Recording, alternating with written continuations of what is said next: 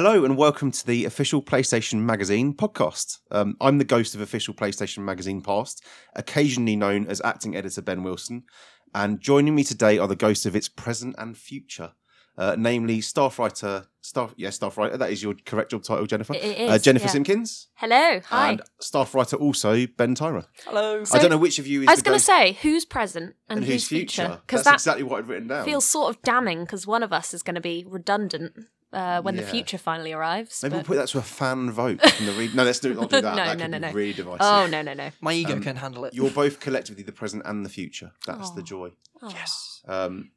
Why am I here and where is Matthew Pellet? Yeah, why are you here? Because people who listened to the podcast like long time ago, like when Official PlayStation Magazine first started, and we used to broadcast over the wireless, which is not really a thing, but I was the editor then as well. And I've been away for 2 years. Matthew Pellet's been editing the magazine for 2 years, and now he's gone on sabbatical, and right on time, just as you guys have gloriously returned the podcast to its pomp being iTunes. And all here I am ceremony. back to reclaim the glory. So yeah, there's no real great story. Matt's having a little break. He's gone to watch wrestling this weekend, which I'm marginally envious of. And I am here, and you guys you much more youthful, contemporary colleagues are looking after me very nicely. Thank you. Yeah, we're going to teach you all the abbreves. I tend to come out with little phrases that you're already quite unappreciative of. It's not unappreciative. I just don't really understand them. But then I just smile and nod, which is going to be interesting when I come to checking the magazine. And you're like, that's definitely a thing. That thing I've written there. That And then when we get sued, just tell them that was definitely And then a it'll come thing. out and people are like, what is Simpkins talking about? Like, what are these phrases? The problem earlier when you called Snapchat the hotness is that The new hotness. I'm 18 months older than you, and yet I felt like your granddad at that moment in time. Just like channeling Hansel from Zoolander, like, so hot right now. I did come in today talking about hot and cold zones, and then it was just baseball, and everyone was like, oh, Yeah, no, I he's not just- down with the kids at all. Peering around my monitor like, excuse you? Well, talking of hot and cold zones, what better time to get into what we're playing now? Ben? Yes. Yeah, what's the new hotness for you, Ben? Well, it's like I've been away and come back, and I'm still talking about the things I was talking about when I went away 2.5 years ago. I'm genuinely playing MLB 16 The Show, or as they've now rechristened it, MLB The Show 16, a very important switching around of the number and the words there, I'm sure you agree. So yeah, I'm playing Sony's new PS4 exclusive baseball game, which is much like their older PS3 exclusive baseball games with a few new bells and whistles. And what new bells and whistles are there? I think one of the cool things is, I don't know if either of you play FIFA. Jenna, I imagine you're a huge yeah. FIFA Well, addict. I have two older brothers, so Okay, cool. I was kind of forced into playing quite a lot of FIFA in my youth, and being like an IRL goalie as well, in which 12-year-old tiny Jen would stand against the garden fence with some football gloves on, and my brother would basically just whack footballs at me until I was quite sore. In all seriousness, you are aware that your colleague Ben here, his football team do need players, and they are bottom of the league without a point. Other so than you being a may meat well- sack that literally just fills a space in a goal, I mean, if that's what you're after, I'm your girl. Any meat sacks at the moment, considering... For a moment there, I thought you were referring to Everton, but then I realised it's my five-a-side team, so it's any and all. Yeah, I have played a little bit of the Fiefs, but not the new one, which I hear is quite different as things go. So Still 22 players on the pitch. yeah, Still... same for me. Then I'm like, cool, it's a football Do you know, simulator. as much as you're sort of knocking yourself and your potential goalkeeper skills, I should probably tell an old school... I'll bless this podcast with one old school OPM Yay, story. story time! Which is one of my first magazine meetings on what was Official PlayStation 2 magazine. We went to the park, so Tim Clark, Leon Hurley, Helen Woody, these are some names very old school readers will remember. We went to a park to have our magazine meeting. And we finished early, about 5 o'clock, and somehow, I don't even know why it was there, a football emerged, and we all started kicking this ball around. Helen and Leon initially decided they were going to do handstands rather than play football because neither of them like football. But then Helen was like, I tell you what, boys, I'm going to be better than all of you. I'm going to go in goal. And she went in goal and she was genuinely like the best keeper of the afternoon. So much as you knock yourself, I reckon you'd be fine. I've already gone off track talking about baseball, but there we go. Yeah, baseball. Bring it back to baseball, yes, because I don't know a lot about baseball. So is it a game for baseball fans or a game for like sports game fans? I'd say you need to know a little bit about baseball to get into it, but I would say it's quite like the sort of Madden of yesteryear where it's worth learning a new sport for. And I think with baseball, it's so much like rounders. If anyone from both sexes has played rounders at school, that you could pick it up and grasp it really easily. The great thing about it is, and I think it's probably benefits from the fact that although it's a team sport, obviously every element of it is individual. So when you're playing it, you're either batting or you're pitching. You're not like in FIFA trying to control one player and a load of, working out what's going on around you. You can hone it down into a sort of 1 versus 1 battle. So that means when you're learning it, you can focus on, just your pitching or just your batting or your fielding if you want to do that.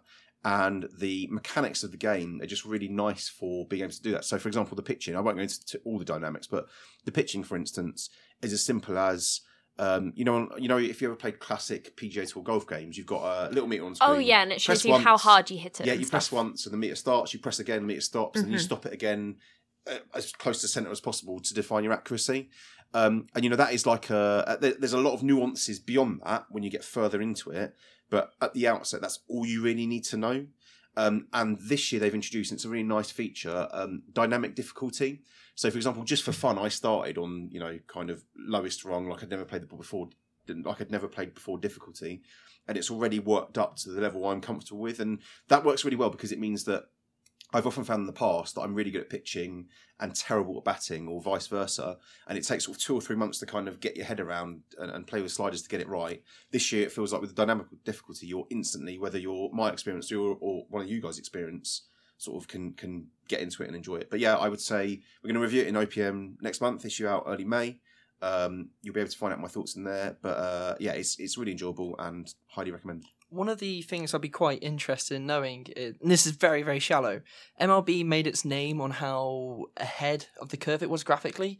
How does this one stack up? I can't say it's too far ahead of the curve now. I think what they've done with both iterations, PS2 and PS3, is sort of taken the same model and the same engine and up the graphicosity, if that's a word I can use.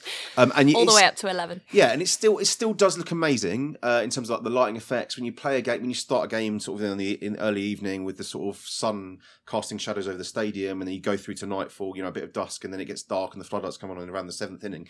That all does look great, as good as any sports game. I'd say their facial likenesses, you can just about see, they're accurate, but you can just about see where the holdover code from previous generations, where they're probably not quite on the same par as, say, I'd say NBA 2K are the leading lights on that front, where they've got, even like the sweat looks realistic. Not that many people care about realistic sweat, but I'd say it's still up there. It's still as a showcase for what PS4 can do in sports in terms of motion. So everything's at 60, I think at 60 FPS, and it all looks completely seamless. It still looks great in that regard, but just the player likenesses, when you get properly up close, they're probably, they're like, if NBA's a 10, MLB's a 9, they're not a game, you're not going to in any way complain, but I wouldn't say it's there as the class leader visually just at this moment. Fair enough. Jen. Hello. You've been getting salty this month. I have been getting extremely salty, and not just because I've still been playing Street Fighter 5 and getting bodied online, as usual. Getting bodied online? Getting bodied online. See, have you not heard the term getting bodied? I need like I need Urban Dictionary. This is just German like dictionary. German. Oh, I'm not sure I like that adjective. German. It rolls off the tongue. You're getting bodied. This is fighting talk. So this isn't this isn't millennial new hotness. Right. No, it's not a good thing. This is in your cold zone. So I guess you've heard the term salty, right? Like what Ben's referring to. No. Like when you swim in the sea. No. You get out. You're all crystallized and granular. Yes. No. Okay. So like just as a little quick intro to fighting talk for Street Fighter 5. So salty is when perhaps you've lost a match and you're feeling pretty. Annoyed, bitter, okay. Exactly. You're being pretty annoyed about it. Maybe you'll be like, oh, my controller wasn't really working, or like lag, like complaining about lag if it's like an online match, or if it's an offline match, which is doubly hilarious. Lag. Control input lag. The button presses weren't working in time. So that's salty. And getting bodied is basically when someone absolutely trounces you, shall we say, like on a match where it's like barely even a competition. You're just like, oh, okay then, which is kind of what happens in Street Fighter Turns 5. out I've got salty about being bodied on FIFA many times. But over the there we years go. without even Perhaps realising it doesn't quite work. But yeah, another fighting game term as well is if something's free, like a match is free, it means like you barely even had to fight. Like they were just like almost sandbagging. It was just like that easy. It's like, oh, free. Sandbagging is when you lose on purpose. Okay, I'm I know done. what sandbagging is, fine. I'm done talking fighting because I'm moving away from my Street Fighter 5 to dip into Salt and Sanctuary, where I'm getting salty in a different way. Has it been your Street Fighter Sanctuary? Well, yeah, because like when I get salty about Street Fighter, I'm like, I'll just retreat to the hellish Dark Souls difficulty of this 2D Souls-like. Yeah, so it's basically heavily inspired by Dark Souls in that. So you know how you have souls in Dark Souls that you collect once you like kill enemies, like that's salt in the game, and you use that to upgrade your weapons. It's kind of like obviously like an RPG. And sanctuaries are basically your bonfires, so like your save points where so you'll make it through a wave of really difficult enemies and you'll have collected your salt, and then you'll find a sanctuary, and it's like a bonfire where kind of your health resets, and you can kind of start leveling up and upgrading your weapons. Yeah, and it's very like Dark Souls, kind of maybe like crossed with a little bit of Castlevania because of the 2D spin, and it looks gorgeous. It's all kind of like watercolor and gloomy and gothic and amazing. And it's also kind of got a little sort of Metroidvania feel to it as well, in that kind of the bosses and the areas that you go to. There's sort of certain skills that you can unlock that change your gameplay experience, and I'll talk a little bit more about them. But basically, I'm just loving it because it's such a massive challenge. It's just like Souls in that it's like pure hell at first and so unforgiving, and it's difficult in that it's not 3D arenas, right? So you kind of have to pass it very differently in the way that you're looking at it, and sometimes like it's quite difficult to figure out what enemies are doing in 2D, and you kind of, there's a role like in Dark Souls that's really important to like dodge attacks and you parry just the same. So it's heavily inspired by that. And at first when I was playing it, I was like, gosh, this is like a bit beyond a joke. Like it's a little bit too much. Like it's like Dark Salts, right? Way. And but yeah, so at first I was kind of like, huh, but like the more I played it, the more I was just sort of captivated by the way it looks, the way it handles and controls, the amount of depth in it. It's made by a team of 2 people at Scar Studios, and it's incredible. What made me fall in love with it and why I'm still playing it is that it goes to an extent that like even Dark Souls doesn't. Like the amount of options you have in like building your character, even combat options. There's kind of a combo system where you can kind of defeat different enemies in different ways depending on what weapon you have and what kind of combos you input. And there's a skill tree as well, where you're kind of, so say you're like, my class at the moment is a cleric, so I'm trying to build strength and magic, but say if I wanted to start using a crossbow, which is typically for like the hunter class, I can kind of like shimmy across on the skill tree if I upgrade to a certain path, because it's all interlocking like a big web, and it just goes on for miles, and it's amazing. You can play this game over and over again. It's magical. And then also, again, like I was saying about the Metroidvania stuff, you're going to different places, like finally managing to beat these incredibly difficult bosses. And then there's a point at about when I got, I think, maybe 10 hours into the game, where something happens where you kind of unlock these skills, and I don't want to spoil them too much because I want people to play it and have the same moment of like, oh my god, the world has just opened up, and you unlock these skills, and it's kind of very indie-esque in that all these like quirky abilities that you now have that you don't have in something like Dark Souls, like completely opens up the world, which again, like Souls, is all kind of, it's interconnected, and there's a lot of backtracking and new areas opening up, and it's magical, and I will be playing many classes over and over again, and it's like 15 quid, and hopefully there should be a PS Vita port kind of coming up on the way, so like portable 2D Dark Souls with incredible indie twists. Like you sold it well. You cannot go wrong. I feel like we should have an afternoon where I play Salt and Sanctuary for the afternoon and you play MLB The Show, and we'll see how everything looks. Ben, you'll have to do the magazine, I'm afraid. But, yeah, so that's yeah, all right. We're done. Yeah, it's incredible, and I would massively recommend it, but the huge detail on it in this issue coming up, where I've done the review for it. I was quite surprised with your review because you've given it a 5 out of 10. Yeah, well, yeah. I mean, you'd think that joking, the enthusiasm would translate, but although it is April Fool's Day on the day that Well, Wait. exactly. No. Well, Is he who joking or not? knows? Is he joking? Am I actually Matt Pellet and it's all a big April Fool and we put a voice Yeah. mask thingery over it? So Ben, I mean, have you been playing something fiendishly difficult? Nah, I've just been sitting at home playing Rocket League and No, losing yeah, all yeah, the time. It's yeah. actually, I've been quite frustrated recently because the magic was there, now it's gone. Ever since the new ranking No. systems come in place, I've noticed I've been slipping down divisions and it's... Rocket I League. can't believe we still haven't played Rocket League with each other. We need That's to. happening. We need to. I was never really into it until like a couple months ago. A friend was like, "You have to get into it." Oh, it's so good. And now I'm like at first when I picked it up, I was like, I don't understand. Like, but I didn't even know about like the way you're supposed to flip and Oh, the yeah. fact that you can like fly and like save goals like that. Oh my goodness. I went on holiday to Cornwall last summer for a week with my my daughter and my wife and my daughter's godparents and their little girl. And halfway through the week, they had to go away to take their daughter to a doctor's appointment. And on the way back, my mate picked up his PS4. So for the last 3 days, we had his PS4 there. And we were like, one night, should we play a bit of Rocket League? A bit. Like, yeah, let's play a bit. The rest of the week, this makes me sound like such a bad dad. Every time the kids were in bed and a bad husband as well. But Dave as well, my mate Dave, he's equally to blame for this. From 9:45 at night to about 2 a.m, we just played Rocket League.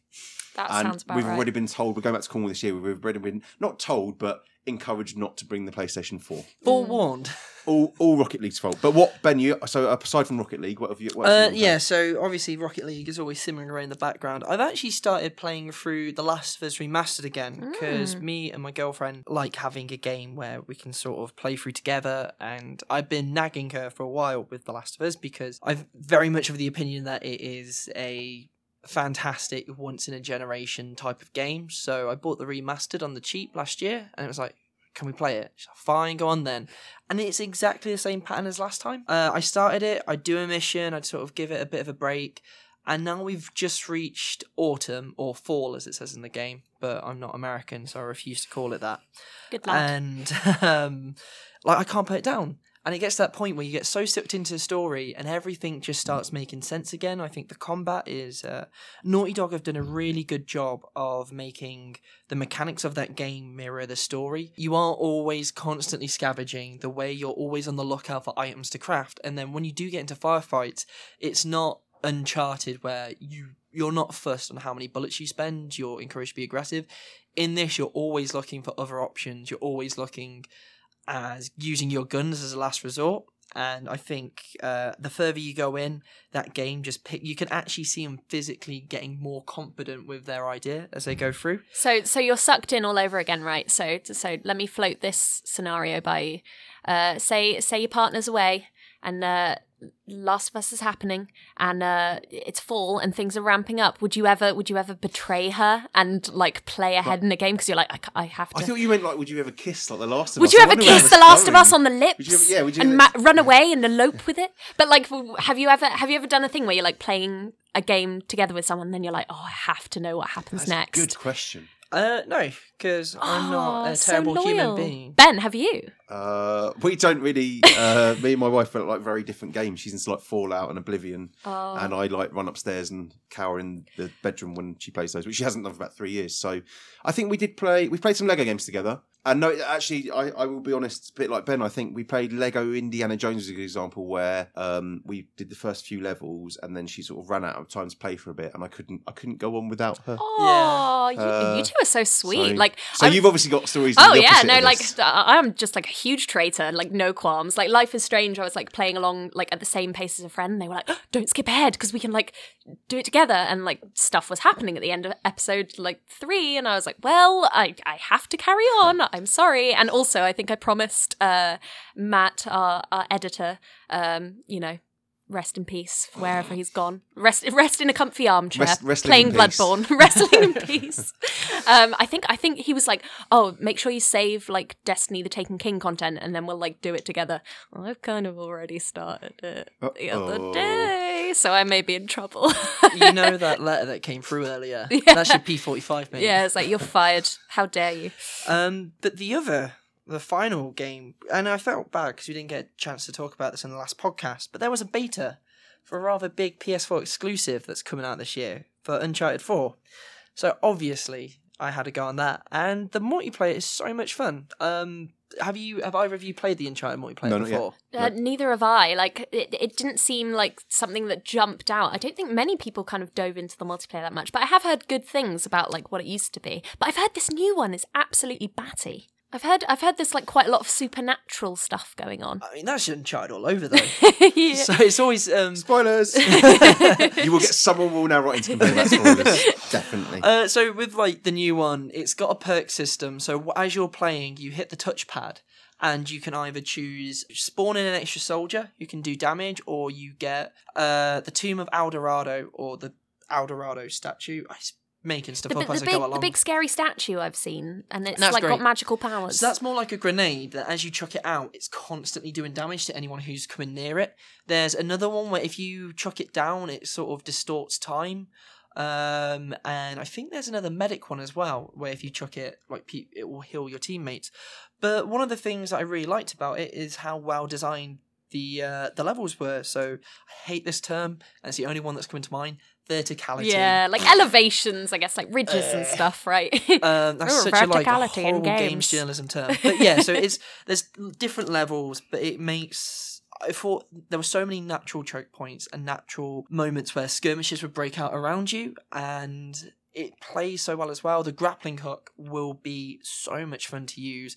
There were so many times where I was playing the game, I'd see it and like it would give me no tactical advantage, but you just like swinging like a Republican Tarzan, shooting off guns, and I loved it so much. Was it quite to give you another gaming cliche? Was it visceral? Visceral experience. Basically, all game journalists should be banned from using any word beginning with V. I've Verticality, verisimilitude. People visceral. use verisimilitude. Yeah, I've seen it. Oh, written. no. Yeah, and that's No. just like kind of look at me. I can. look at something me, up I in know the thesaurus words. That's got like loads of Scrabble points. What I tend to do is after I finish the piece, I go through it, right click synonyms, and then go for the bigger term. So I look cleverer than I actually am. I have to say, my first day back, I did use kaleidoscopic yesterday. That's a staple for me. To be fair, that's like a one use per year, like maximum word. And I'm only here for 9 weeks. I tell you what, the other thing is food idioms, and it always tends to happen before lunch as well. It's like I find myself writing about it's like a cake, and then I'm like, I can't do that all the time just because I'm hungry. I also wrote in the same piece that I was as religious as Nesquik, so I do. Yeah, food and drink is obviously must be a thing that you walk in the office. It's the crutch. It's the crutch. And so we did talk about Uncharted, and that's because issue 122, it is out April the 12th, and it's our big Uncharted special. And one of the reasons for that is that we've taken an entire look over the series from Uncharted 1 to the board game, and this is why we're going deep into spoiler territory here. So, guys... Why are we not playing the board game live? Why have we not I feel done like, this? that would be great this is our audio. live stream on Thursday. Just the gentle... There's a camera on me by myself, rolling dice. Yeah, the gentle clack of like the little pieces across the board. Be like, Ben, your turn. Great audio. So I thought what would be quite good to chat about with the Uncharted retrospective, because we've gone through all the games. Ben, Yes. as the old editor of OPM, what would you say is your favourite Uncharted? I would say 2 is my favourite. I think it had the grandest set piece. I think 2 was such a massive leap from 1 in terms of the set pieces, the mechanics, the story, just the mishmash of those. Mishmash is actually an unkind word to use, but the blending of those 4 main characters. It was so perfectly done. I think 3 probably, in retrospect now, people have retconned it into being not as good. I think it was probably a better game, a more polished game, but I don't think it made the huge leap. People, I don't think, realise, looking back at that whole generation, the biggest leap I'd say there's 2 games that made bigger leaps in like genres that we saw at any other time. One was action adventure games from any other game to Uncharted 2, and the other was any shooter to Call of Duty, Modern Warfare. Mm-hmm. They for me were the 2 massive leaps of that generation, and I keep meaning to go back to 2 because I loved it so much. The train level, the boat level, the bits in Tibet. It's just all. I know Ben says Nepal is... is Tibet, is Tibet 3 or 2? Tibet is 2. So I recently played the Nathan Drake collection for review. Yes. It got a 9 out of 10. which I very much stand by because I think that series is a must for any It's player. iconic. I would say minimum 9 out of 10. Yeah, it's the Yeah. PlayStation series, isn't it? One of the things I was surprised, so I replayed Uncharted 1 and I liked it a lot more than I thought I would because I've always loved the series. But as you say, like, in my mind, like, Uncharted 1 is this tech demo which Naughty Dog are laying down the groundwork for that then becomes Uncharted 2. And going back to 1, I found it to be, like, it actually has its own sort of personality, which I think Uncharted 2 definitely improves upon, but 1 feels like a very sort of different game to the rest of the series, but one where people think of Uncharted, they still think of the jungle, the Nazi U-boat, the final third going into supernatural bobbins. And Spoilers. Spoilers, bobbins. But yeah, to go back to what you were saying about 2, the pacing of that game like has never been bettered on the PS3 and at the moment on the PS4. From the moment you start that game, you are just completely propelled through. It's almost unnatural how well like it manages to like take you through that game, and at no point do you feel like, because it's not like something like Indiana Jones where you have a shot of a plane going across the sea. Everything makes sense of how they get from A to B. Yeah. And I was surprised how well they managed to also pace their set pieces, where you have a bit where the helicopter in the pool like circles round, you see it takes control away from you for a second, and then you're right back into it. It doesn't make a big deal out of putting this as a cutscene, but you're only playing half of it. You never feel like you're actually out of control with Drake. So when a cutscene does come along, you can then actually appreciate what's going on with it a lot more. But I'd say they also wrote the interactions between the 4 characters really well in terms of the conversationality. That's probably not a word, but you know what I mean. The way they Conversations, You're yeah. coming out the with some brilliant ones today. This is how I do it. I make it up as I go along on podcasts, as in life. But you know, kind of the they wrote strong male characters, strong female characters. The hashtag flirty bants between them was believable. You know, kind of like they didn't lean on sexuality to get these characters across. They were all, whether you're male or female, they were quite, I guess, even Sully's got an attractiveness to him, but they're quite attractive characters. But Sully's characters, a dog. But, but they didn't lean on that too hard. And all their interactions, whether they were, serious things or laid back, sexy, if you like, things, like they all worked perfectly. It was just really nicely honed. That's the big thing about the Uncharted series. It creates characters you want to spend time with. It's not like something like Prototype, where you're playing Alex Mercer. If I've got that wrong, I'm sorry. I can do a great job in the No, I editing think it's studio. fine. You just edit it in like Alex. With Pellet's voice. Yeah. But like he's hateful. Like he's not that's a fun game to play, but he's not a fun character to spend time with. But every character in Uncharted, it's fun to hear what they say. Uncharted 3, as we'll get onto in a second, has one of the best characters in the series in Cutter. Like he was like, you think he's going to be, apples and pears, but he's actually like a really fun. It was amazing. Ben's Cockney accents. Flawless. Could you do some more? I think you should do it like later on in this podcast. You just do a game review in just Cockney. Yeah, I feel like, maybe I'll we try should doing, what's your introduce accents. Well, that one is like, that's challenge. my go-to, because it was on an old like Charlie Brooker screen wipe, and now that's all I hear, just Charlie This is Brooker's it. exaggerated. When I was Cockney. reviewing Assassin's Creed Syndicate, it was all just like Cockney references. Couldn't see an article from anyone without some sort of like Cockney rhyming See, I slang can in it. see Jenny's from Devon. I can sort of do Devonian because all my family. Yeah, from West Country. there. No, my so- lover. Are you Where's my that lover? dead toe? So, where's it to? Where's that to? Where's it to? We say Ir Bay. Ir Bay. Bay, and yeah, it's I remember Jana. that one Yeah. from when I was little. Oh, Janners. Janners, yeah. Janners. Where are you from? Big up Plymouth. The Midlands. So Midlands. I'm from the housecape that's Coventry. Okay. As we all know, that Coventry is the greatest place in the world. Beautiful. There's Beautiful. not. There's It's got a nice football stadium. That's, as we were saying in the office the other day, is underpopulated and.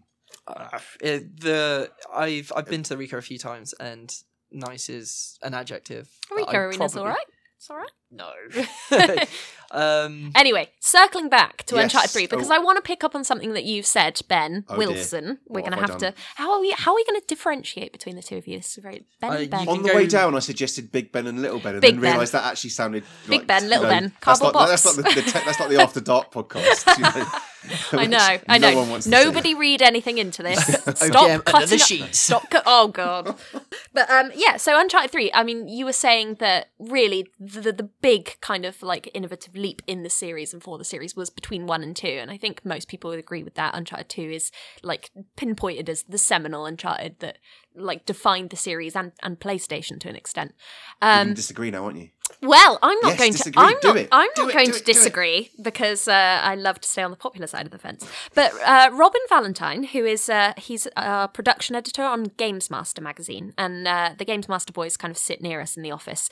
Anyway, so when kind of the Uncharted collection came out, Robin hadn't played any of the Uncharted games before, so he picked up the collection. He was like, right, I'm going to marathon the whole thing, and then he came back in the office with a very controversial opinion that he thinks Uncharted 3 is the best in the series by far so far. Yes, so he's actually written an opinion column for us for this Uncharted special.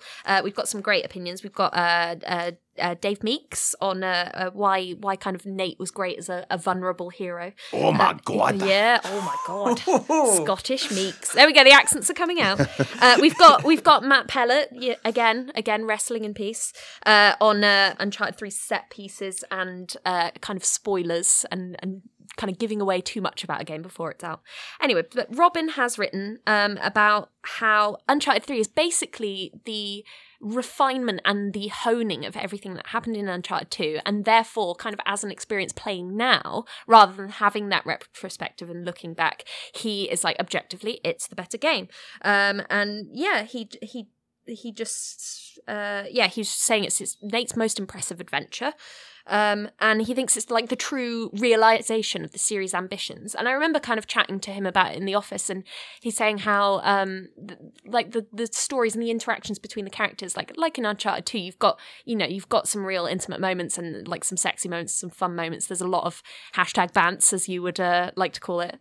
Big Ben. But he was he was saying how Uncharted 3 is basically, there's kind of a more human element to it with some of the relationships of the characters, and how he's kind of looking forward to seeing more of that in Uncharted 4. But yeah, he's very, very strongly, but brings up some very, very strong points, I think, in his opinion column that you can read in the mag on why objectively, kind of having just played it now, without having been caught up in that, oh my goodness, Uncharted 2, it is a better game in his opinion. So you're gonna have to get reading that. But yeah, I think the big thing, as you say there, and it kind of ties into Ben's point, is how for people who played the first Uncharted, and at the time it was very much like this big new Sony IP which had to succeed because it was the new PlayStation franchise, and then Uncharted 2 legitimately lived up to that title as incredible. This game is the perfect, not perfect, nothing's ever perfect. This game is an amazing blockbuster. Then Uncharted 3 comes out and it does it either slightly better, slightly worse, but then again, you lose that this is a huge leap from one to the other, but it's very much a series that, because of how it's set up to be a blockbuster, you go from point A to point B. It's about the journey, not the destination. Bit like American Idol. Ooh, ouch! I've got a question for you then. So what do you guys want from Uncharted 4? I mean, Ben, as a super fan, just thinking in terms of leaps and refinement. What do you want out of 4? Right. So 1 to 2 was arguably a huge leap. 2 to 3, perhaps more of a refinement, definitely according to Robin, kind of really building upon the massive leap that Uncharted 2 made. What do you want from 4, do you think? Or what do you think it's going to be? Is it going to be like another revolutionary leap, or is it going to be more of a honing and a great kind of wrapping up, basically, as it is? I think for me, wrapping up the story, I think I've loved these characters all the way through, as discussed in particular with 2, and I hope they don't go down the route of like a crazy wrestling style, one of them goes evil, because I genuinely thought with 3 that it was going to work up to like Sully somehow became, naughty in his old age. And I like the fact that they stuck with the way you thought it was going to go, more or less. And I think that there's this element these days in films in particular of like ending on a realistic down note. And what I hope doesn't happen is that, Nate and Elena say like end it, everything gets rocky. Were they divorced by 3 but still friends? No, they got together at the end. So in it's 3, all merged into one. Because at one point in 3, Nate like notices she's still wearing her ring. So I think, it's really rocky in 3, and in 4 it looks like it's going the same way as well. Yeah, like looks like Elena's kind of getting bored of his, like, I've got to run off to the Amazon.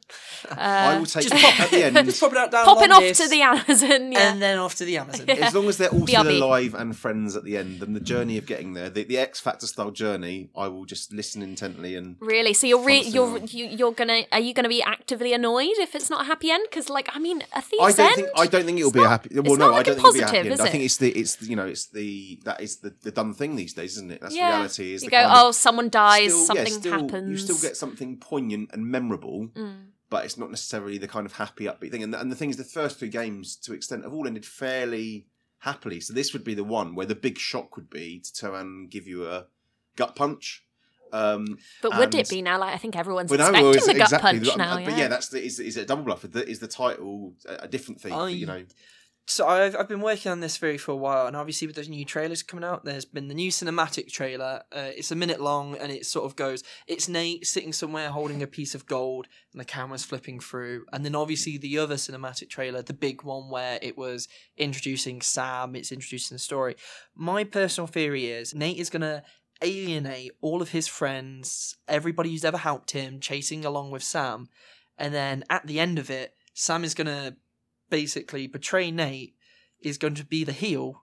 There's a wrestling term there. Or what Nate betrays him, and then Nate becomes the antagonist for the next 2 or 3 games. Ultimate twist. But yeah, I think it's basically Nate will look because again, it's there in the dialogue where you say like, was it all worth it? How will they remember me? It's the sort of thing where one is going to betray the other, and it will end on that sort of like his consequences finally catch up to him. Yeah, that's Or the it thing. gets to the end, and it turns out that Scooby-Doo style, this is Jen's absolute dream, they take Nate's mask off, and he's been Crash Bandicoot all along. Yes. dun, dun, dun, dun, dun, dun, dun, dun, dun, dun, and then fade to black. What's your hopes and dreams for Jen? For 4?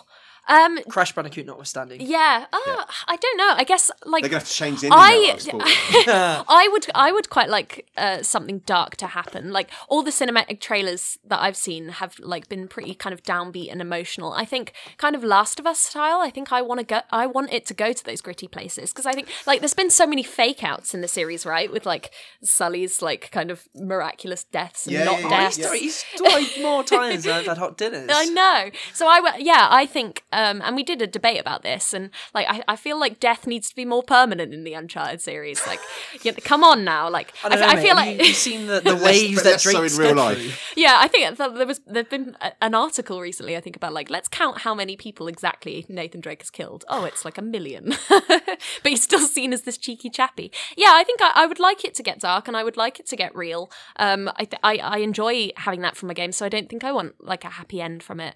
And yeah, I think kind of with the like new gen stuff, they can really make it like a super interactive experience, and the dialogue options as well. I'm really interested to see how far that goes. I don't think it will go very far into like branching dialogues, but if there are kind of not moral choices but like narrative choices to be made, I think that would make me quite happy. I like feeling like you have kind of more kind of agency, and Uncharted's always been very linear, and sometimes that's not massively appealed to me, being like, oh, you have to go here and do this. I think my big wish for 4 is that there's slightly more freedom in how you approach things, like whether that be the relationships or the set pieces. Right. Exactly. Like if there's perhaps slightly more options, I think it would ruin it to be like, oh, let's open it up and make it a giant sandbox, because that's not Uncharted. Like you still want that story to unfold in the way that it's supposed to unfold, but if there is slightly more kind of interaction, I think that would be like a very current take. Yeah. Yeah. Those are ideas. On the subject of happy endings, if the series, if this is to be the last of the series, there is a happy ending for your readership potentially. Oh, there is. You have the most amazing, and I'm genuinely not exaggerating. I came in yesterday, you showed me this picture, and I nearly wet myself in excitement. It is incredible. Your subscriber gift next month. Yeah, so we've always Miss Simpkins. We've always had great subscriber gifts, but for fans of ridiculous tchotchkes, which we all are in the office, we all have our little things. We're giving away. What's a tchotchke? Tchotchkes. They're like little bits of toys and like game related knickknacks, perhaps. But yeah, we are actually giving subscribers free pop vinyl Nathan Drakes and Kratos. And to get these, you can subscribe to OPM at... Yeah, myfavouritemagazines.co.uk/OPM subs. But don't do it on Friday.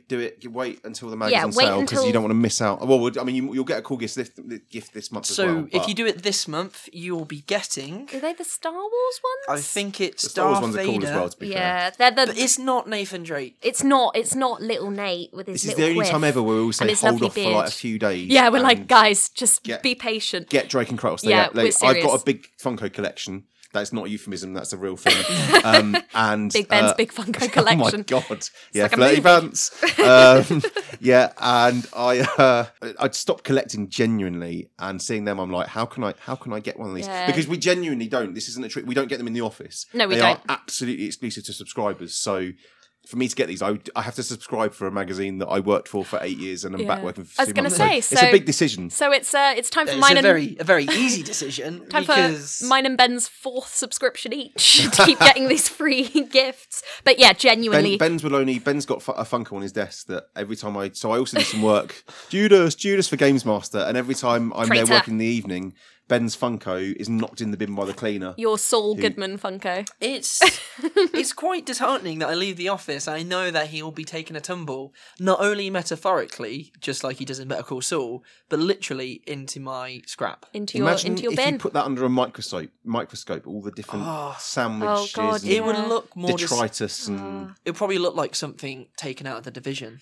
With My- all these viruses How on much it. cocaine and pee has been all over Saul Goodman? Only Hey, you can what- find out on the what Division's means- website. I mean, what me and Saul do in our spare time is none of your business. So but yeah, if you don't subscribe in time, then we're going to send you Ben's. When they're all We're going to send you Ben's infected Saul. Yeah, as so hold off. consolation prize. I thought you just goes, we're going to send Ben to come round to your house, sit down and read the mag for So you. yeah, guys, seriously, it's worth it. Hold off for a few days till the new mag comes out, and then go ahead and subscribe to OPM, and you will get these 2 amazing Funko Pops. You know what? We've been talking about No the new regrets. mag so much so that I kind of want to have a chat about what's in it. Yeah, there is quite a lot in it as well. It's isn't almost there? like I planned that. It's not just our lovely Uncharted special that kind of charts, 1 through 3 and a little bit of Vita and everything. But yeah, no, we've got some great news lined up in the new mag. The great thing is, this is going to be like, for me, because I'm literally came back yesterday, I haven't really seen the mag. This is going to be as big a surprise as fishing Funkos out of Ben's bin. Like I am, but hopefully in a much more exciting. As if like my attractive Funkos change way. every time Oh, you maybe they put it out. do. Imagine that. If each time you pull it out, it was different. like the Black Ops That would mystery be box. Imagine what the cleaner, if it started like messing with your head by going, I'm going to take different ones in, and then every day, as punishment for him knocking his Funko in the bin, I'm going to swap them over. It'd be quite an expensive game to play, but Goodness. Yeah, so we got some great news in the new mag. So perhaps the piece of news we're all kind of most excited about as Resi fans is the kind of remasters of Resident Evils 4 through 6, which are coming to PS4. You mean Resident Evil 4 and the others? Yeah, well, exactly. I mean, this is so funny, right? That's unfair. That's because they're being released in reverse order, right? Which has to be a specific choice because we all know that everybody is in it for Resident Evil 4 and that knife fight, which is probably one of the greatest episodes in PlayStation history. So good. First time you meet Mr. Chainsaw, I borrowed Resident Evil 4 off a mate on PS2 when I was of a certain age and not the one that it said on the box. But I remember like you get through the village and you come out and it's like and you're like, what's going on? And that thing runs at you and you watch Leon's head get lobbed off as his chainsaw it's so comes good. through. Spoilers. But you surely So you weren't good. neither of you were of the required age to play Resi 4. when it came Well, I still out. don't know these. It's like the week I claimed my first instalment of my pension. Like, it's pretty memorable week for me. Yeah, so Resi 6 is already up on the store, right? Which it's still a good game. No, I want Is to it? play it. Is it? Yeah. Well, I mean, have you it? seen Leon S. Kennedy's hair in that game? Yeah, it's but- magical. It's magical. I'm- Yeah, so that's already up on the store, and then I think it's is it summer Resi 5's coming out? We haven't had a confirmed date for Resi 5 yet, but that'll be in the summer, and then in autumn it'll be Resi 4. It's Resi 4 time. I have fond memories of Resi 5 because there's one night where I had a mate come over. Which was one with Shiva. How just 5. 5. Yeah, Yeah. I played a fair bit of 5. More it's- than that of 4 because I wasn't really into. I'm You a played bit of more of 5 than 4. I'm a bit of a maybe, bit of scaredy cat. So 4 was always pretty seemed quite intense and unnerving gory. to me. Oh, and whereas 5, they went a bit. I know there were still some moments of fear, but generally it's a bit more just shooty. It was wasn't definitely So- more actiony in terms of there was less emphasis on like scaring you and more emphasis on shooting the things trying to eat you. But no, I think 5 ends in the most ridiculous 80s movie way possible, where Chris Redfield punches a boulder. And it moves! Oh yeah. And you're fighting Westgate in a volcano, which kind of makes it sound like the end of You Only Live Twice. It does a bit, yeah. Yeah, it was like me and my mate played it for 6-7 hours straight, and it was just the only way you should play Resident Evil 5 is with somebody next to you, because the story is like proper Resi Bobbins. It's the second time I've used it. Let's go. Bobbins is the theme. Bobbins. The Love Bobbins, it. the Bobbins cast. No, okay, proper Resident Flirty Evil. Bobbins cast. Gubbins. I like Gubbins. Gubbins, yeah, Gubbs. let's go. Gubbins. Gubbins. So Bobants? What Oh, are we saying? Stop trying to make Sorry. Bants happen. it's not gonna happen. It's not gonna Bants happen. should be- You Bants know. is like worse than visceral or. Was Mean verticality. Girls? Was Mean Girls like a thing for your generation? Yes. Mean Girls. Yeah, I was gonna I'm say only 'cause like one generation above that. Like, joking aside. old man. Yeah, Mean Old Girls was Ben. a thing. That was like the beginning of Old Ben. That's That's Not the Younger. one you want. No, okay. not only Prefer are you Big aiming for Ben. the P45 from Pelle, but from Wilson now as well. I'm going for I'll the just clean be- sweep. I'll tell you what, he can be Ben and I'll be Obi-Wan and then we're Oh fine. yeah, That's like too old Ben, but that's fine. I'm that's happy with adorable. that. Yes, Mean Girls. Yeah, that's the beginnings of Tina Fey. Is it not? Yeah, yeah. yeah. The inception of And teen. Amanda Seyfried and Rachel McAdams, yeah, McAdams is in that, and the janitor from Scrubs. yeah, and Lindsay Oh Lohan. yeah, Lizzie Lohan. That's- What happened Amy to Poehler's Lindsay? in it. Yeah, What that's happened a- to Lindsay? Oh, That's a Lindsay. seminal movie. In fact, I think So it's good. become more seminal as people have realised how talented Tina Fey is. People now go back to that and like, hey, it's like a This kind is of teenage incredible. girl version of 30 Rock. This is Brilliant. brilliant. It's just so good. Yeah. So anyway, so we got How that did we get from don't- Resident Evil to Mean Girls? And you asked the questions, so you can. Mean Gubbins. We've I got. kind of wanted to talk to you because you're a MOBA fan. Oh, we're really going to talk about Smite I wanna over talk about Umbrella Smite. Corpse. Okay. It's Core, isn't it? Not Corpse. Corpse? Should be Corpse for Resi. Yeah, no, I am. I don't know what they're saying. Yeah, so we've got a Smite, not a preview in the mag, but I played some sort of the alpha, I believe it was, of Smite, because it's coming to PS4. It's been kind of out on PC for a while now, and I used to play it a fair bit. I like MOBAs, I like Dota 2, I previewed Paragon the previous issue. Yeah, so I had a lot of fun with Smite, so I've given you kind of a rundown of when you can expect kind of certain modes and releases of betas to be popping up on the PS4. That's in our news section. And it was really fun. I think if you're not particularly into MOBAs... So to begin with, because as a PlayStation gamer, MOBAs is a term that I've only known because you don't stop saying it. You don't know I what... know it. Multiplayer online battle arena. Yeah! Yes. I Yeah. think it's Bants Arena. Bants. Oh god. Bobbins Arena. Mobanter? Bants.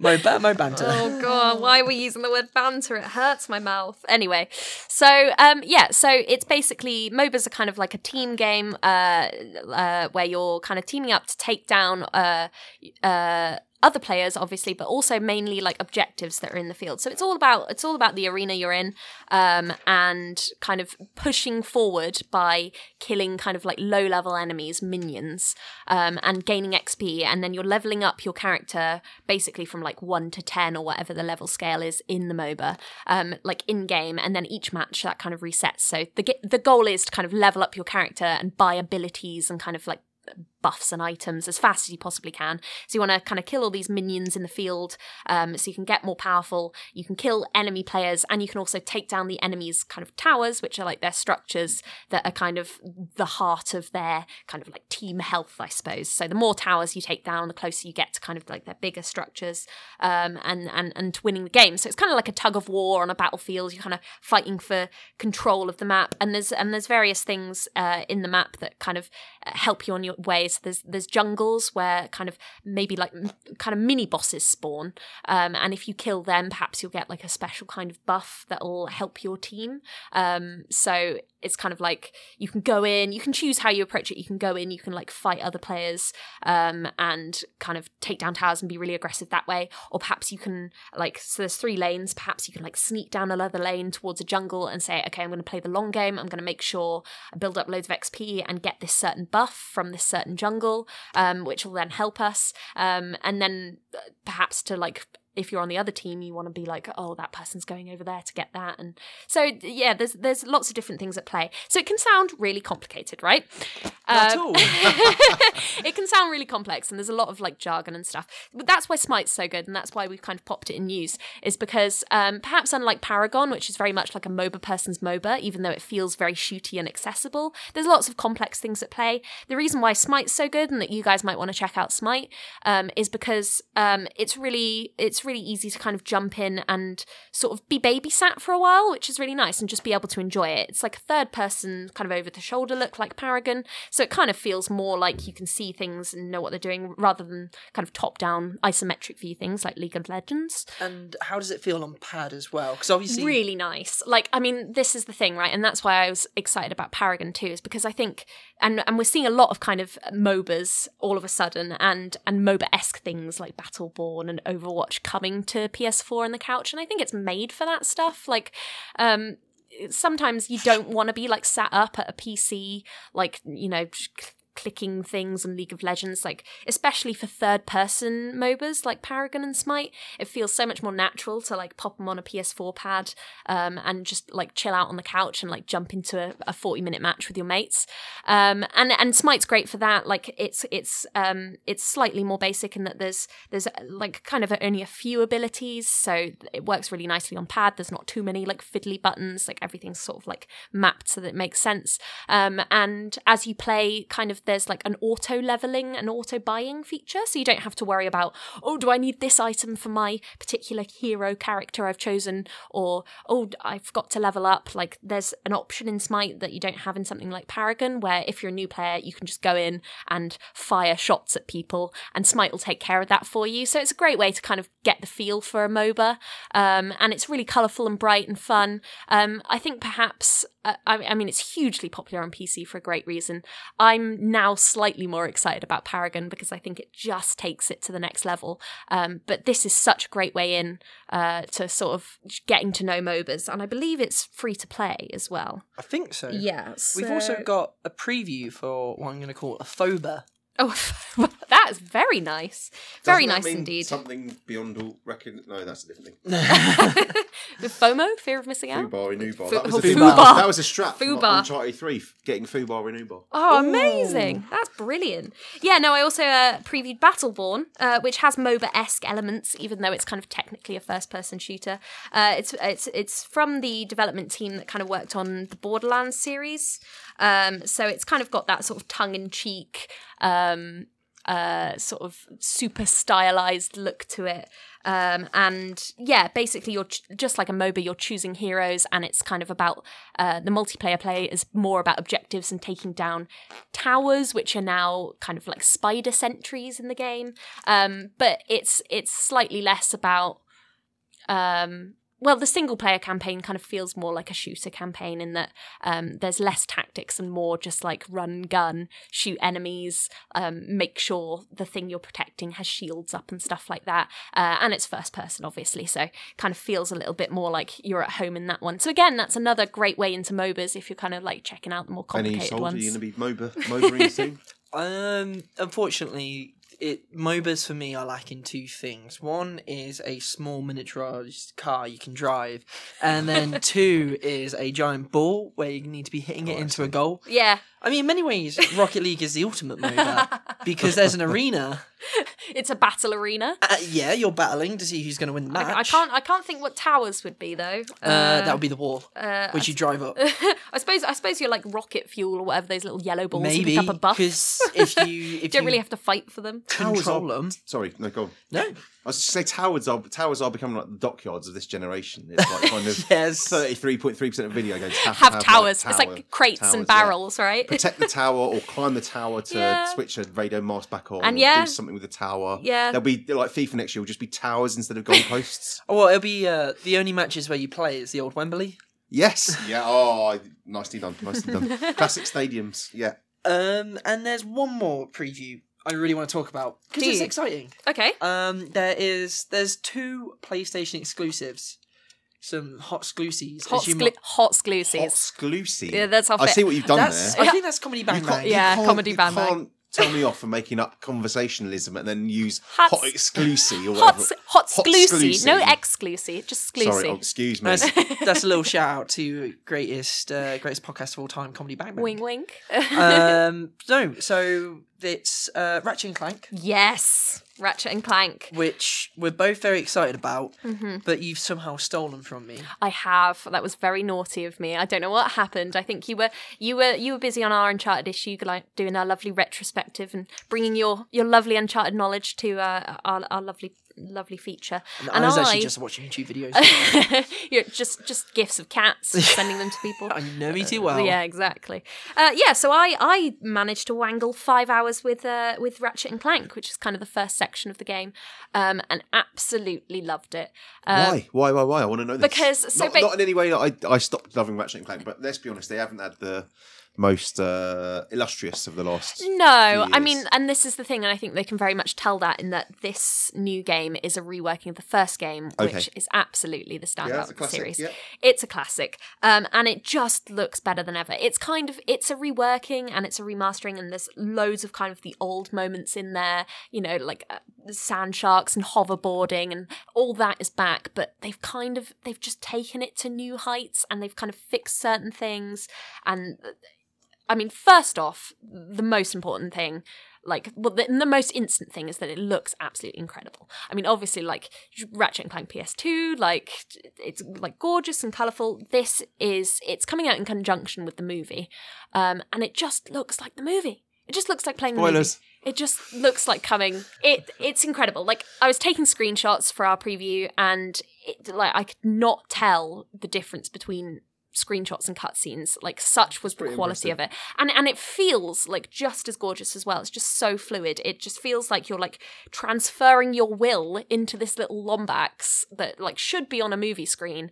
And the combat is so incredibly fluid. There's this kind of the new thing that I'm really enjoying is you can, obviously you've got like the radial menu to like switch between weapons, but now you can map them to your D-pad. So if you want like your pyrociter on something, you want to kind of like switch to that like real quickly, you can like map that to the D-pad, and then you can just like click that in the heat of battle, so you don't have to do the whole like pausing it for a second and then like selecting your weapon, which is like really great because the combat is so fluid that you don't want to stop it. It just feels great. Does And it still have the disco ball? yes, the Oh, I mean, Groovatron, 9 out of the 10 Groovatron, done. the Yeah. Groovatron, The Groovatron, and yeah. it's so good. And like, there's new enemies in the game and stuff now. Did you get a chance to play with the pixelator? I did the pixelizer. It cost me a lot of bolts. I think it cost me 15,000 bolts. So I had to like save up for quite a bit. So I got it to kind of towards the end of the game, and it's so much fun. So, but you shoot enemies basically, and they turn into like 8-bit versions of themselves. So they just look adorable, and then you just smash them to pieces with your Omni Wrench, and it's amazing. I do like to think that my gaming alter ego is Captain Quark. So. He's so brilliant in this game as well. Like the writing in this game, like some of the little like jokes he comes out with is absolutely brilliant, and it's narrated by Captain Quark as well, which is amazing. exactly, which is slightly different to the movie, which is nice. There's a lot of parallels with the movie and the old game, but it also does so many different things as its own game, which is really enjoyable. So Captain Quark narrates the whole thing. So like kind of when you're first starting, it'd be like, Oh, Ratchet saw 2 walls together and he didn't quite know what to do, and he figured maybe he could jump between them. And he's kind of like narrating as you go, and it's like Ratchet wall jumped between the blah, blah, blah, blah. So that's like a really nice way of doing tutorials, and there's some great little kind of funny one-liners woven in between. But yeah, again, it just feels like a complete overhaul of the old stuff, like whilst paying amazing tribute to it, but it's kind of taken it in new directions where, and for instance, I kind of talk about this in more detail in the preview, but when you're in oh my gosh, I'm mind blanking, the flying city, it's got 2 names. Oh, Metropolis. right? Yeah, Metropolis. Sure you're not thinking of Superman? no. So yeah, it's got another nickname as well, which I normally like think of it by. But anyway, so the one where there's kind of like you're in the air and there's all these like ships flying around, and it's got Captain Quark's fitness area in it, remember, from the first game? And that's back as well. But now there's like a dogfighting sequence in Metropolis. Hang on, is this what dogfighting we're talking about here? Yeah, you just set Clank on people in a ring. This is Ratchet and Clank is taking a turn for the dark. Oh no, it's so good. So like you're flying around in like your spaceship with like Clank in the back, kind of like taking down enemy warships. And it's like, it's so cool to be flying around Metropolis. You're like, oh my gosh, this is exactly what I wanted when I was like a kid. And like, it's so much fun and it looks incredible. I think it's just going to be one of those games where you'll sit down with it for like a weekend and maybe more. And it's just a good time. Like that was always what the Ratchet and Clank things were. Like great platforming, 3D platforming, like absolutely like so much fun. I've missed it so much. Awesome combat. It's all like so much more fluid. It looks gorgeous. It's going to be funny. I've only played 5 hours. I'm dying to get my hands on the rest of it. I think it's going to be great, and I can't wait to just sort of go home on a weekend and just rinse through it and just have a massive grin on my face the whole time. It's so great. How many times do you think since PlayStation Network launch you've changed your avatar? How? There's a point to this. Okay. Many, I guess. Wait, avatar is in the as little... in your little logo that represents you. The little logo Three. or the picture? Because my picture changes with my Facebook picture, I think. Oh, I see. Yeah. But you can still have your little logo yeah, underneath. like mine's if a pink Loco Roco. So with mine, I started off with a lemming, then I went to a yellow Loco Roco, and now I'm on the sort of zombie. Pellet's a yellow Loco Roco, I think. Yeah. So I think Captain Quark was amongst the default launch He ones, was. and that's still my PSN logo Nice. after all these years. With a chin that just won't quit. Well, that's the thing. At the time, we looked a quite strong similar, and jaw. he's just never aging, and I've like aged 25 years in about a week. Quark So has a strong jaw. And that's what happens. He'll forever be young, well, middle-aged me. Well, I think with Quark, it's more. Well, yeah, he's always been the kind of perfect sort of properly blowhard character that series needed, because everybody's kind of like idealistic and wanting to save the world, and he's just in it for the dollar. Yeah, no, he keeps us grounded as Captain Quark. He's great. And not only do we play games that haven't come out, we play games that have come out and we We review do. them. And there's one that I kind of really want to talk about in The Division. Okay, yeah. Because none of us here have reviewed it. Ben, have you played it yet? No, not yet. I'm saving it. I don't know for when, but I've been so busy with MLB The Show for review that I haven't had a chance to play it yet. I will get around to it. That's sweet baseball. So me and Jen have done it on the live stream. We have. And if there is any point to plug it, it's now. So every Thursday, every other Thursday, I should say, we do a live stream on our Twitch channel, which is official PS Mag. Mm-hmm. You'll be able to watch off the PS4 with the newly released Twitch app. And you'll also be able to watch it off the links we put up on Facebook and Twitter. But we played it together. We did. Were you united? We were in the face of almost instantaneous death. And instantaneous absolutely failing to play the game. Yeah, pretty much. We decided to go into the dark zone. So the PvP bit where like everyone screws each other over for loot, and it's really, really dangerous. And you probably shouldn't go in until you're like level, I don't know, 15? Like I think the dark zone is something 20? Where you get like a level for the dark zone and then your actual level. Yeah, because you can lose XP and stuff when you get like killed. Yeah, but we went in at level 4, like just having completed the tutorial area. Quite literal one-shot kills. Which was hilarious. So yeah, if you want to see us kind of fail at the Division and have a blast while doing so, because it was super fun. I think it's archived on our Twitch profile. It's such a difficult game to talk about because it's obviously by now most of our readers will have played it. It's been out for a few weeks. Yeah. I find it to be, the more I go back to it, the less interested I am in actually playing the game. But I love the atmosphere of that game. I've said it a few times now to anybody who will listen to me. And you get in there and it kind of almost feels like a John Carpenter film. Like the score that kicks in is really synthy. And as we all know, John Carpenter does the best movie scores. And the actual like world where you're looking at a Black Friday gone wrong is sort of like genius.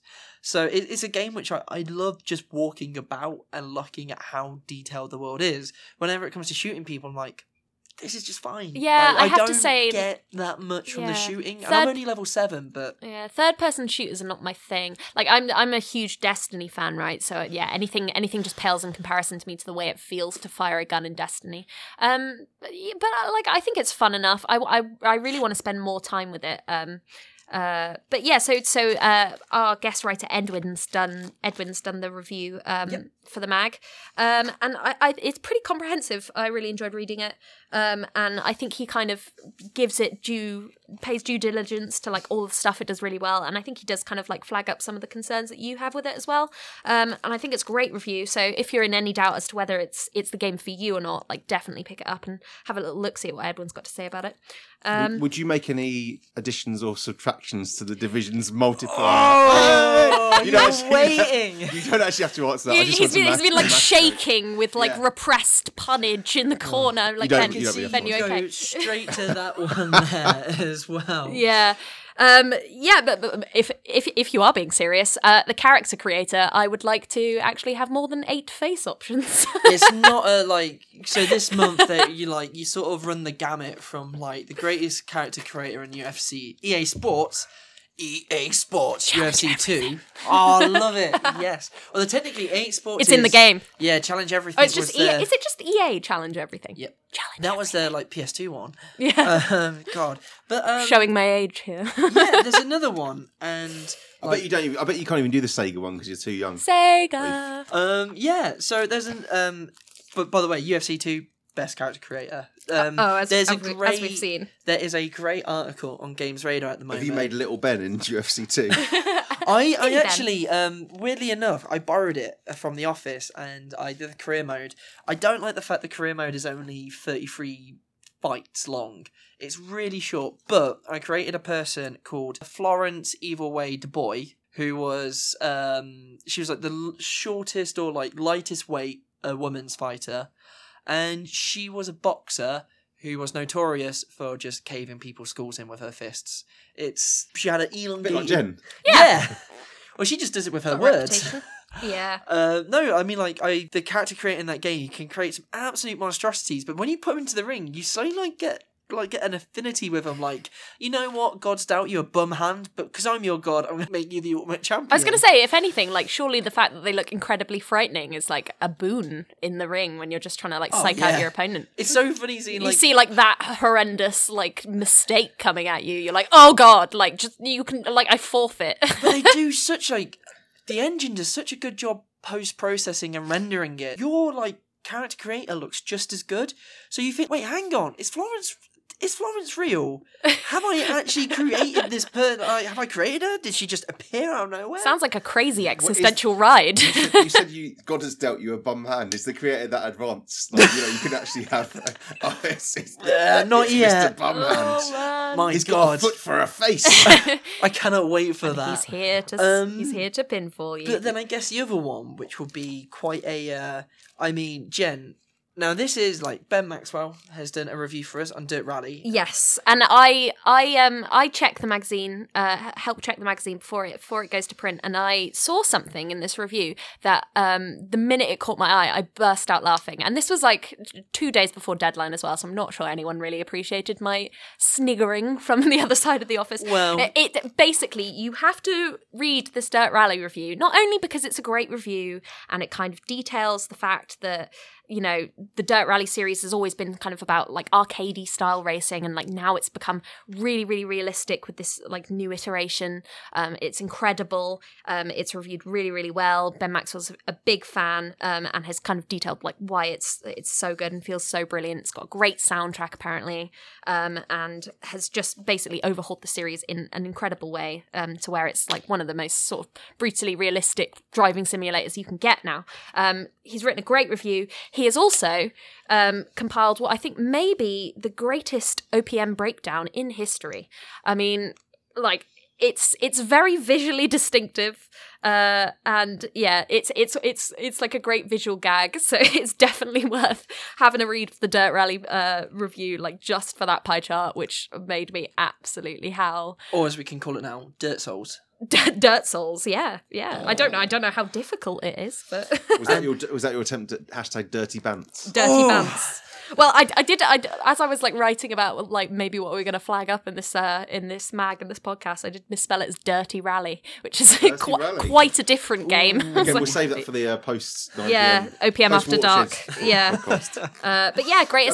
None of you remember Baywatch Nights, do you? I do. What, Hasselhoff solving crimes? Oh, you do remember this? All I know about Baywatch is red costume, run across a beach. There was like a late night version called Baywatch Nights. That had the Hoff being Was the red costume off? Everything was off for the Hoff. Everything was off. Yeah. No holds barred. He was Hoff the hook. Oh my god. Oh my god, what's happening? Come on bearing now. that. Come on now. So, as ever, as we skid our way into the final section of the podcast. Oh, nice driving segue. How thematic. I love that. We have questions from do. our readers. And this one, because there's a news story that didn't make it in time for our deadline, but I think is very, very important to talk about, and that is now that Bully and Manhunt are on the PS2 emulation store. Is it called Bully or is it called Canis Canemedit? Canis Canemedit. Canis Canemedit. Still Foolishness. So Josh McKenna tweeted at us, and this was, to be fair, a few weeks back, but we can get round to it now. What game from PS2 would you want to see remastered or brought to the PS2 classics for the PS4? Now, Jen, at the time, you were 4 months old. Well, yeah, something like that. So what do you remember of the PS2? I remember I had a fat PS2 and then I had a skinny PS2 as well when the new model came out. My defining memory of the PS2 is one that Matt Pellet is never very happy about. It's it's a game called Mortal Kombat Deception, which basically was along with kind of like Tekken. I believe Tekken 2, 3, and 5, which was on the PS2, which was an awesome game. But Mortal Kombat Deception really captured my interest just because I was like a kind of a preteen who had never really seen violence on that scale before and was absolutely captivated by it. And I've actually written pieces on how kind of like video game violence like shaped me as a person for the good and not as a psychopath. And that game, despite the fact that it was flawed in many, many ways, I absolutely adored that fighting game, and it's really kind of what got me into going on to stuff like the Mortal Kombat lore in the universe and stuff like, and then moved on to like BlazBlue and Guilty Gear. And the great thing about it was that there was like switchable combat styles for each character, so that you could like switch mid-round, which was incredible. And then also like the fatalities and the harakiris I just used to be obsessed with, and that was how I became like semi-competent at fighting games, because I was like, I have to learn this like cheat input for harakiris to make my fighter like commit suicide in this awfully brutal way, which sounds bad. But yeah, no. Has Street Fighter 5 not scratched that itch though now? Yeah, I think it has. Like, I think I've kind of like passed through my like juvenile Mortal Kombat now you've phase. joined the right side of the fence. Exactly. Yeah, I know. When we first met, I was like, "Oh, you're a Street Fighter girl," and you were like, "No, Yeah, I Mortal wasn't." Kombat, Tekken. I was Yeah. like, oh, hang on, what is this? Yeah, no, I absolutely. I'm fully on the right side of the fence now. But like that was kind of what. But you'd still go back to that if they made it. Oh yeah, absolutely. If Like they remastered that, I definitely would. And Matt Pellet would be dragging me away, kicking and screaming. But like, I have so many good memories of fighting. I remember there was like a beach level or like arena where you fought, and like the thing is that. Like Street Fighter 5's done this in like a little bit of a way where you can like kick people into the bus, right? Or into the Chinese restaurant. They get noodles on their head. Again, like Mortal Kombat had these amazing like breakable and like trap stages. They had traps where you could like kick people into meat grinders, or on the beach you could like if you got them far enough across the stage and you kicked them, they'd like go into the sea and be like eaten by piranhas. Can I just say that you've been enthusiastic throughout this podcast, but not at any point to the level you have. The smile on your face telling the story about piranhas and meat grinders. That was What really scared me? Mildly terrifying. What really scared me was the fact that eyes didn't blink for Yeah. a house. It's like, well, I used to main Melina as well, who is kind of like, yeah, the terrifying, like, that's like, I would say stony faced, but more like toothy faced, like, queen in that game. She's wearing a veil, and it's like, no, Melina, like, you can't hide it. It's not like acne. You can't just cover up your, like, the fact that the lower half of your face is just teeth. But yeah, that was basically, I have so many fond memories of that. But I mean, like, the two games that really kind of of defined PS2 for me, have already had PS3 remasters, but I would love to see them on PS4, is Shadow of the Colossus and Okami. She's getting greedy now. yeah. No. Sorry, but I mean, like, if I'm being sensible and Shadow of the Colossus on PS Now. again, Was some that for PS3? It was remastered. Yes, Yeah, yes, sorry, they're yeah, both on yeah, PS3, but like if they brought them out on PS4 with kind of like added, Every generation, you just want another. yeah, I just want them to look It's slightly like prettier, VHS, slightly DVD prettier. to Blu-ray. Even then, like you're not wanting a remaster. You want the emulation. Yeah, well, that's So- true. I'm greedy as well about BioShock. I'm like, well, I had it on PS3, but now I want it on PS4. I just like having the new hotness, the new shiny graphical right. hotness. Shut it down, Ben. We're moving to you. So I started off the podcast talking about something left field in a literal sense, as in baseball. Now I'm going to pick something left field in a figurative sense, which is Mark Echo's Getting Up, Content Under Pressure. I bet Jen doesn't even know what that is. What did you just say? So when you were a fetus, no, you've been around a few years when this came out. It's a graffiti game. It's like an open world graffiti adventure. Was it made by the Collective? Yeah, it was. And basically, you went round. It had a good like sort of Def Jam style soundtrack, and you. So kind of like a Jet Set Radio sort of deal. No. No. You basically Tony had Hawk? to. All your objectives were about graffitiing walls. It was no like skating, no. No, it was like an action adventure meets paint by numbers. So you basically had to, for instance, go on a subway. You had to fight your way through the subway, and it wasn't quite like freeform in terms of how you graffitied. There'd be like a kind of an outline, and you had to beat up all these goons and then spray exactly like paint by numbers. Yeah. Hold down the button to spray your tag in the outline, and then move on to the next bit. Now I know it sounds loopy, and it was a bit loopy, but that's like the appeal is I have never played a game like it, and it was still only like a 7 or 8 out of 10, but it's one of those games so the PS2 era, anything I played back then that say has continued since, so your GTAs or your Pro Evos or anything like that, haven't aged that well. Before the podcast started, me and Jen were talking about Vice City, etc., and for me the mission structure now, I can't go back and play that because I hate having to, the way that you have to repeat everything within a mission. You have to backtrack. Whereas so hard. Something like that, because it was a one-off. I think if they remade it, then you wouldn't have that kind of thing of, hang on, I've played 7 versions of this since, and they've iterated everything really successfully, and now it just feels old. It would still have like a uniqueness to it, and just the setup of it, the soundtrack, the angle of doing all this graffiti, but it being in high res, kind of really nice HD, really nice looking. I think could work. It'll never happen, but I just wanted to pick something a bit more diverse. Will always hold the title of the best game with a fashion designer's name on it. Yeah, Sounds incredibly satisfying, I bet whole. Mark Echo is still super proud of the game. Sounds like incredibly satisfying, like a whole beat up some goons. That's quite cathartic, and then paint by numbers, and then you're just fill in the blanks. It sounds fun. We're seeing a different side to you today. It sounds really satisfying beating people up. Oof. This is like the same side. I have one side. This is like, I'm like a sphere. I've only probably known Jen for like a day and a half, but this definitely is the side I already. I'm like a sphere. I have one side, and it's just brutality. Fatality. So yeah, Jen was asking me beforehand. She was like, "You would go in Time Splitters 2, won't you?" And although Time Splitters 2 is always half the list, I thought I'd go not so much left field, but over Christmas I rebought a PS2 for one reason, and that is to remind myself that the Tony Hawk's games on the PS2 weren't terrible, and they're not. Like they were really good. They're still You fantastic. sound like really reluctant and apologetic Yeah, in saying that. and they're not. Because I played Tony Hawk's 5 recently. I was going to say you played Tony Hawk Ride, Anything which is would have been brilliant worse. in comparison. Have you got the Ride peripheral? Is that why? The only story I have about the Ride peripheral is when I once worked at Game back in Nuneaton, it came in and they had a demo unit for display, so you could show people what it was, you could bring it out onto a shop floor. And after the shop had closed, we went to the top of the stairs, put the peripheral on it, and then slide down the stairs on it. Yes! A real health and safety situation. I'm really surprised nobody ever got injured on it. Because you could theoretically, you went from the top, you could have missed a step and ended up eating. I just have an amazing feature idea that we'll talk about off this podcast. Oh my gosh. But so I would love to see something like Tony Hawk's, either Tony Hawk's 3 or Tony Hawk's Underground on the PS2. So Underground was great. High res, 60 frames per second. With Underground, you meet all the characters because they Like, that dialogue is...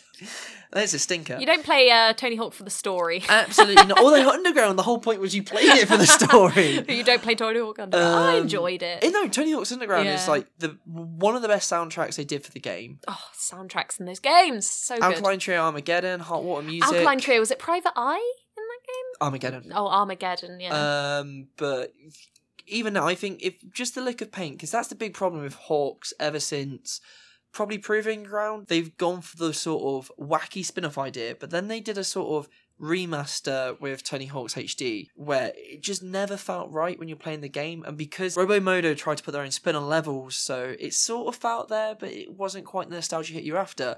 Tony Hawk's 5 notoriously is pap, but even then, like, they were doing the same sort of issues where it was school free. It was the 3rd remake, but by that point it wasn't enjoyable to play. It was just, you're like playing a copy of a copy of a copy. Whereas I'd rather like them just like bring out an actual emulation which just followed how the original games played. For £7, that wouldn't be too bad, because I think that's what the PS2 and PS4 should be like, quick, dirty nostalgia blasts. You remember why you liked it so much, but it's not something where you're desperate to play it all the way through again. I think they should make Tom Clancy's Tony Hawks, where it's like super-powered warplanes versus like robotic skating machines. Yeah, just third-person shooting on a skateboard. I think that would resuscitate 2 popular series in a contemporary, high-definition way. Ghost Recon in the sort of barracks level of Tony Hawk's. Yeah, all that. They could do that. Like, you've got to take out Hawks, but he's going so fast across the level. Our next question... Sorry. Ben me swiftly on for my terrible idea. Our next question comes from T, or Teza1985 on Twitter. And he asks, will this be the last time we see Uncharted? If not, what does the future like? I'm going to definitively say I think this will be the last one. See, this is interesting because Ben Wilson said earlier, and my little ears picked this up, you were like, oh yeah, if like a happy ending and then something happens for the next 2 or 3 games. And I was like, hang on, isn't this a Thief's End? Why are you so convinced it's going to carry on? There'll be more. It's too huge. It is like the Sony series of the last 7-8 years. It's like there is no game for them that is Uncharted. But Neil Druckmann said, surely, like definitively, right? That he's only said they won't. I thought he said they won't make any more. What, and it's Naughty sort of up Dog? to Sony what happens next. Right. I think Sony... do not take that as actual official facts. That's how Disclaimer. I interpreted something. But I can't imagine Naughty Dog being happy with another studio taking Drake from them, and I can't imagine. I think obviously The Last of Us 2 has been rumoured so heavily for so long that I would be very surprised if that wasn't their next game. But on top of that as well, I think they run the risk of burning out the series. So let's say Tony Hawk's is an obvious example. Or like any American TV show where it goes on for 12 series. Yeah, but from the other side of the coin, name me a series from the last 10 years. I guess Time Splitters, you could say that, but I don't know how the later ones are that. So name me a properly AAA repeated Game of Generation series that has, even if the studio really wanted it to happen, has successfully been retired. Yeah. I think Naughty Dog, I don't think they want to make another one now. But I think if 2 years' time, if Sony... 2 years? That soon? Well, no, sorry, I'm not saying they would even start development now, but I think if in 2 years' time, say PS4... It won't be, because PS4 is amazing and massively better than all rivals. But if there was a chance that sales dropped off very slightly and the gap narrowed, then what is the obvious fallback option to keep selling consoles, to keep selling games? If this is the last Uncharted, what is Sony's big, honestly, marquee IP? I mean, maybe we'll find out at E3. I'm not knocking Sony, but I just think it's an incredibly valuable brave thing to let go. To suddenly say we'll never see Uncharted again. But it'd be such a noble thing to do, right? Like it would be a noble thing. Yeah. I would love it. It's head versus heart. From the heart, I would love it to be the end and for it to all round off happily or unhappily, as we discussed earlier. See, I would be happy with a compromise. What I would like is to have Uncharted. Nate's Uncharted. Uncharted, yeah, yes. This is Ben's baby project. Nathan Drake Crash Racing. 'Cause- I'd be quite happy with a compromise where it's the end of Nate's story, whatever that may entail. But like, imagine a spin-off where you get to play Elena's I side think of the that's story. exactly what will happen. Yeah? I think that's exactly Yeah, what will happen. I I don't think you'll play as Drake ever again. No, But I think yeah. they will do things in that world. I think I would be quite happy with that. I think there's scope for I that. would- Like, there's such a broad range of characters where they could try out different things. And also, Sony is so forward thinking in terms of being contemporary and the equality is a massive thing now. I think they would make an amazing job of doing a massive adventure like that with a female. Yeah, lead like character. Elena's side of the story, It's or a Chloe. really natural progression for that series. In many of ways, you actually- could look at Horizon Zero Dawn as being that, and we've also got Hellblade as well. I know, coming but out what I soon. mean is that I think Naughty Dog would fancy themselves to do that better Yeah. than they are. They have for 10 years proven themselves as I would say the best studio at doing that kind of game.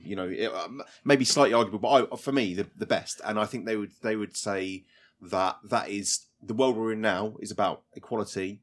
And there's still it's getting better, but there's still an imbalance in terms of like so many studios coming out, and it's either a male lead character or you can play as both, but obviously it's been developed with the male in mind. I think Naughty Dog would really fancy themselves. I don't know anything at all. This is me taking a complete punt, but I think it would be a natural fit to them, especially the way they handled the female and male character in The Last of Us, and then the two females in The Last of Us spin-off DLC, which is absolutely incredible. Left Behind was Exactly. I think that the next natural step for them, if they wanted to do it, would be to take that kind of, make a game based around a kick-ass female lead.